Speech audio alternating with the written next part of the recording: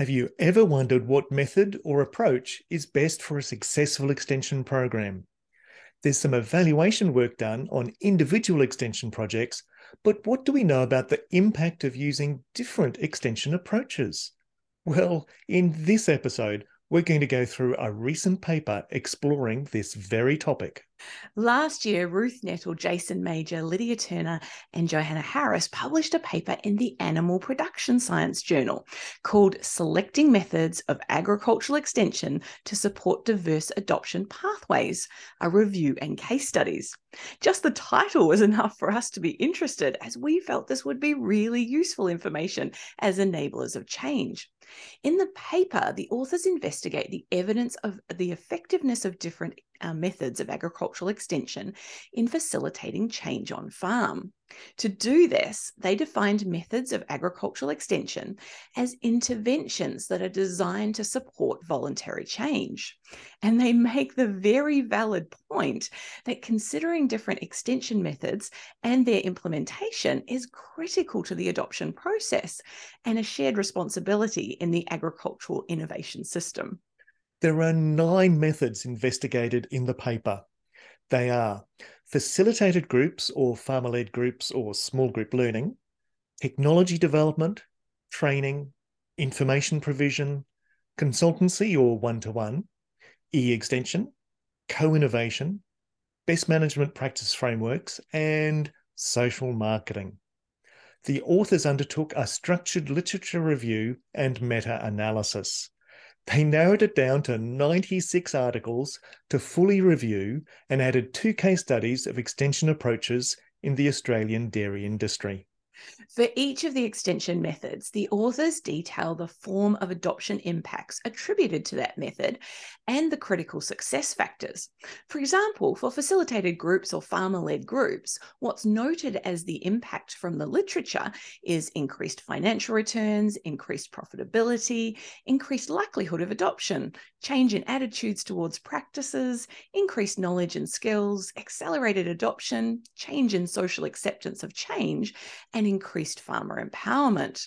Critical success factors for this extension method are encouraging a research culture that is participatory and relevant, involving multiple actors in exchanging knowledge, that's including friends and family, finding ways of communicating with farmers through informal networks, investing in trained facilitators, recruiting peer champions, trying to avoid prescribed approaches that reduce farmer autonomy, and realizing that some farmers just won't participate in group-based learning. Aside from the table summarising the details just mentioned for each extension method, there are 2 other useful parts to the paper.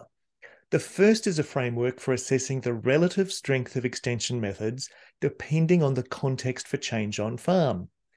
This reflects that some extension methods will be better when there is less uncertainty and change is uncontested, as opposed to situations where there is complexity, uncertainty, or long time frames for change. For example, when there is certainty, then training, information provision and access, one-on-one, e-extension, best management practices, and social marketing have a stronger impact. It's a really helpful framework for thinking through the most appropriate extension methods, the situation that we're in. The second useful part to the paper is an overview of different strategies that can be used to combine extension methods. These are stacking, linking, and networking.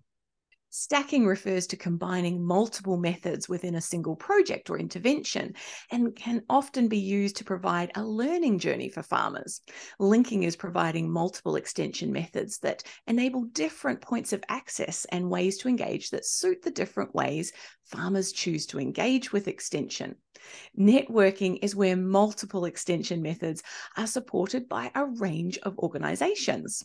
They are able to refer farmers to other resources or organizations to meet their needs effectively. This is a really helpful way of thinking about the design of extension programs and gives us some points on what has already been tried and worked. Well, it's a lot to go through, but we thought this paper was worth highlighting for you. The take-home message for me was reinforcing the idea that there are no silver bullets. When you look through the assessment of different extension methods and their impact, we can see what might be useful for us and maybe where we might have overlooked a potentially useful extension method. And I really liked the assessment of how different extension methods perform in different circumstances. It's a handy ready reckoner for thinking about what might work best when we're designing extension projects. Let's go back to our starting question. Is there a best method for doing extension? Well, from this paper, it depends on the context we're working in and choosing the most appropriate mix of approaches. It reminds me of Frank Van Clay's quote about extension, that the best method of extension is multiple methods. To read more, the really good news is that the paper is open access. We've put the link to the paper in the show notes, so you can download it and read it at your leisure. Well, you've heard our thoughts. Now we'd like to hear yours. Add a comment below the blog post and tell us about your experiences with choosing different extension methods. Have you found any other useful information in this space, or do you have any tips or further ideas about it? We don't want this just to be a one-way conversation, so please join in by sharing your thoughts and ideas. Thanks, folks, for joining us on this Enablers of Change episode. Remember to subscribe to our newsletter if you'd like to know when new episodes are available. And hey, if you liked what you heard, please tell your friends so they too can join the conversation. All the best until we meet again.